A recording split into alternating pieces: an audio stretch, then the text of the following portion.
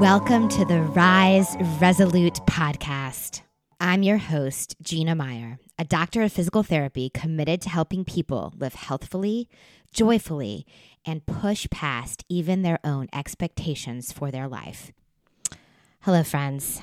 I come to you today as we continue to navigate the crazy changing tides of this pandemic with a message of positivity. In this next episode, I'm talking with Jocelyn, who is a pretty awesome runner, mom, wife, and physical therapist assistant, as she takes us through what it's like in her world during COVID.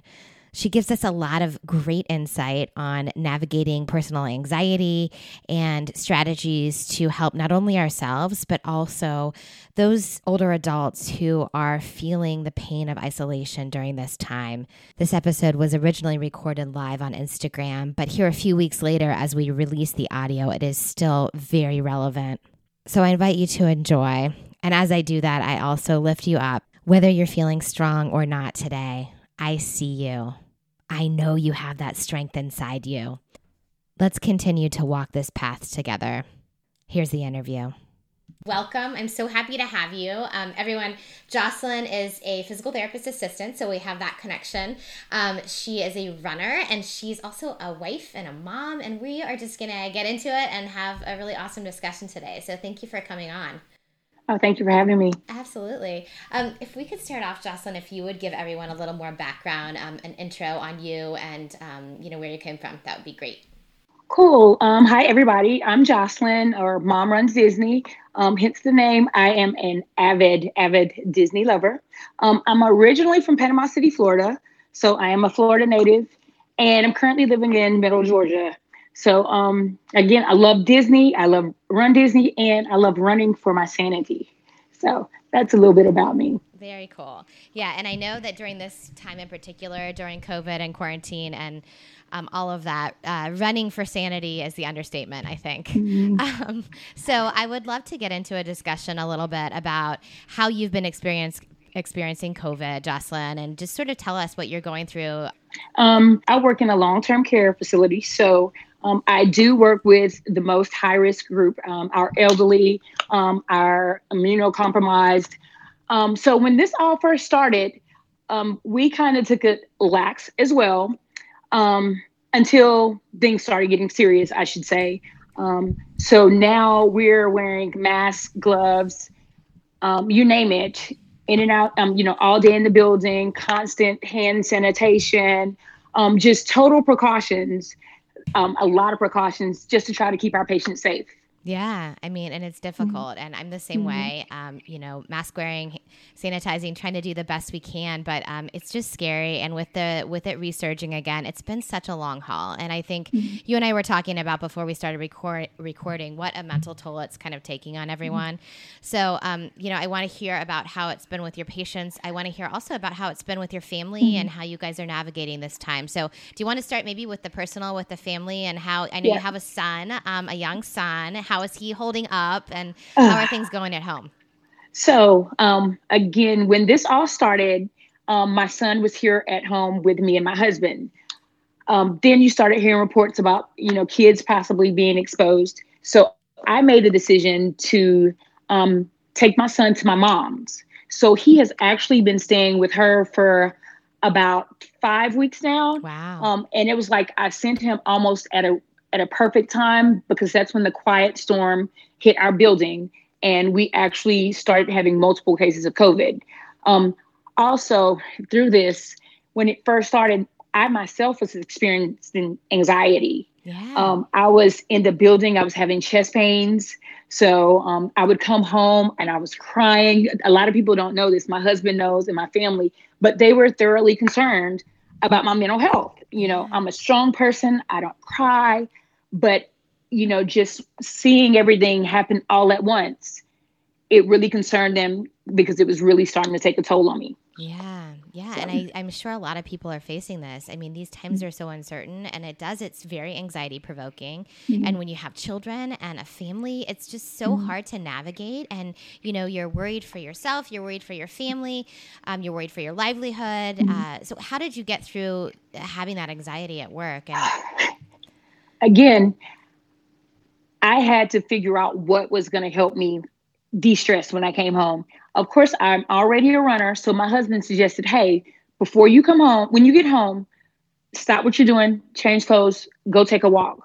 So I have gotten the habit of, as soon as I get home, I take that stress out on the pavement or on my treadmill or on some exercise, because it is a good way, a stress reliever, without having to, which I'm not saying medication is a bad way, but mine was more of, let's go run. Yeah. Let's get that stress off you before you do anything else in the house. And it was good that my son wasn't here. That way I didn't feel like I was ignoring him when I came home. Yeah. So, and he's been really, and he's been really good on just helping out a whole lot more in the house, just how is your day? And I mean, being very, very supportive through the whole process. Yeah, that's great. And these are some good things to touch on. I think moving our bodies always helps our mental state, as much as sometimes we don't feel like we want to do it.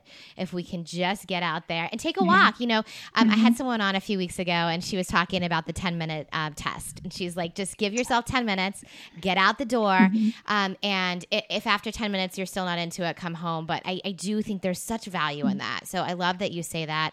I think you talked about him being supportive for you, and that is crucial as well. Not only for ourselves, but also we can do that for others when we have our strong days, right? Yes. And I like that you bring in, like, it's hard. You have the guilt if your kids are there. It's hard sometimes to take care of ourselves. And so even if your son were home, it would have been important for you to continue to take care of yourself. So this is a great message to get out too. We can't show up for our children and be there for the people in our lives unless we take care of ourselves as well. And so, we really have to try to let go of that guilt and make the time to take care of ourselves. So I love that. So tell us a little bit about how it's been with patients. And I know that, it's been a sad situation. Even today you were telling me. So let us in on a little bit of that. So for our patients, bless our patients. It has, I think, been the hardest on them right now. They are confined to their room. They cannot even come out to socialize in the hallway unless they're going on an appointment or, to a shower. So a lot of them being with dementia, Alzheimer's, they don't remember. So every day is a reminder of why I can't see my family. You have some whose family was there every day. So we do try to, when we can, like me, if I have that extra time and somebody says, hey, can you call my family member for me? We try to FaceTime, things like that, because that's the question. When am I going to get to see my family? Right. Even for people who are there on a short-term stay, they're in and they can't have any communication, or no physical communication. And it's hard when you're used to having that, right. to all of a sudden. And then the question is, when will we be able to? And right now we don't know. Yeah. So. Yeah, it's such a challenge. And I was telling you before we started recording, I just had a patient yesterday who lives alone. She's a widow, and she is in a place where she's feeling like, if I have to continue living like this, I don't even know if it's worth it. And I think for us, for younger people to hear these things, it's important to realize what people are going through. And if we have any opportunity at all to reach out, and, if you have a neighbor on the street who is self-quarantining, if you can wave through the window, I mean, just the little things, My daughter and I have been writing letters to Mary Health of the Sick. It's here in Southern California. And just, we don't even know the people, but we drop off the letters, and it's just a little note that says, I hope that you feel some sunshine today. Anything that we can do to support these folks who are literally walking through this alone. And it is so hard. Any other strategies you have that you feel like people could help that patient population or anyone else? Definitely, like you said, the writing and the calls. My church is actually doing that as well for the hospitals. Nice. Just writing people a letter and saying, hey, and if you know your grandmother's there, if you know a great aunt or just a neighbor that you've known since you were growing up as a kid, give them a call and call the facilities, because we have that capabilities. We have iPads that are facility owned that we can call you so they can see you. Yeah. That means a lot. Also, just sending gifts, the smallest things, it helps. Because we're having a difficult time having people want to even get out of bed. Yeah. They don't want to get out of bed because there's nowhere to go. There's nobody to see. So they're confined to four walls all day. So like I said, definitely calling one. That's what we've encouraged. Also, you've seen on the news, a lot of people stop by and do the window, the window visits. Right. Stop by and visit your loved one because they want it and they need it. Yeah, absolutely. And I think getting this message out is really important because I think some people feel like there are no opportunities to connect with loved ones. They know they can't see them in person, but there are so many other ways. FaceTime, notes, little gifts, dropping by through the window, whatever it is. There are many ways. And I think that if we could get that information out there, that people would be more apt to engage with their loved ones, or anyone else for that matter, anyone who might need a little extra boost of love. Exactly. It's just so important. So I want to talk a little bit about your running, and because the podcast is about athlete mindset and how we use that in tough situations. So you are like an amazing Disney runner. Why don't you tell us about some of your favorite races and the things that you've done with Disney? Yeah. So I stumbled upon Disney in 2014, which I had been a Disney pass holder, but I wasn't a runner. I decided to get, I guess, serious, as they called. And we were at Disney during Walt Disney World, the marathon weekend. And I was like, oh my gosh, I've got to do one of these, not knowing that the races sell out months before. Right. So, I went on the website, got the information, and I was so excited to run Princess. And at the time, I was 4 months pregnant with my son. So that is ultimately my favorite race. Princess Weekend. Also, the kids' races have a near and dear part to my heart because my son runs as well. So he does the kids' dashes. But Run Disney, amazing, because it's always a lot of crowd support and it's always magic. So. Yeah, absolutely. I don't know if I shared with you or not, but I did the Princess one time with my good friend, Nicole Horn. And there's something so awesome about running through the castle. You're like, it's just so fun. It's running at a different level when you're in Disney. It's magical. Yeah, it really truly is, isn't it? So tell me a little bit about what, I know that running has helped you relieve stress. Has running developed other things for you? Do you feel like in your life, Jocelyn, perseverance, grit, all of these things? Definitely. Consistency. When you're training for 26 miles, you have to be consistent. And so it's funny because my husband talks about me. I'm like a robot. I get up and run. I get up and go to work. It teaches me schedule. It teaches me routine, right? Because I don't want to miss that. I get off and miss a run day and then it just feels like, oh no, my world's. So it has taught me a lot of consistency and determination too. I'm not a fast runner. I consider myself a middle of the pack person. So being out there running a marathon for 6 hours is a long time. Yeah. So patience as well. Yeah. All these things are great. Consistency, determination, patience. I love that you reference a middle of the pack runner because I also saw on your Instagram feed that you were reading Run to the Finish. And did you know she was on the podcast as well? Did you see her episode? No, yes, she was. I didn't. So Amanda was on the podcast and we had a discussion. And what we talked about a lot, Jocelyn, was that to remember to find the joy in running, to not constantly be comparing yourself to others or thinking all the time so much about your pace, but really to get out there and enjoy. And don't you think that that's the most powerful thing? It is. Yeah, to get out there. I preach, like you as a therapist, I preach movement. Yeah. As long as I don't care if you're walking at a 20-minute mile pace. But again, if it makes you happy, don't worry about the people around you. Enjoy what you're doing. That's right. Exactly. Don't compare. And during this time of COVID too, it can be a little overwhelming because we do see a lot of information on all of these amazing things that people are doing. Maybe they're like running their own marathon on the weekend and kudos to them. It's amazing and awesome.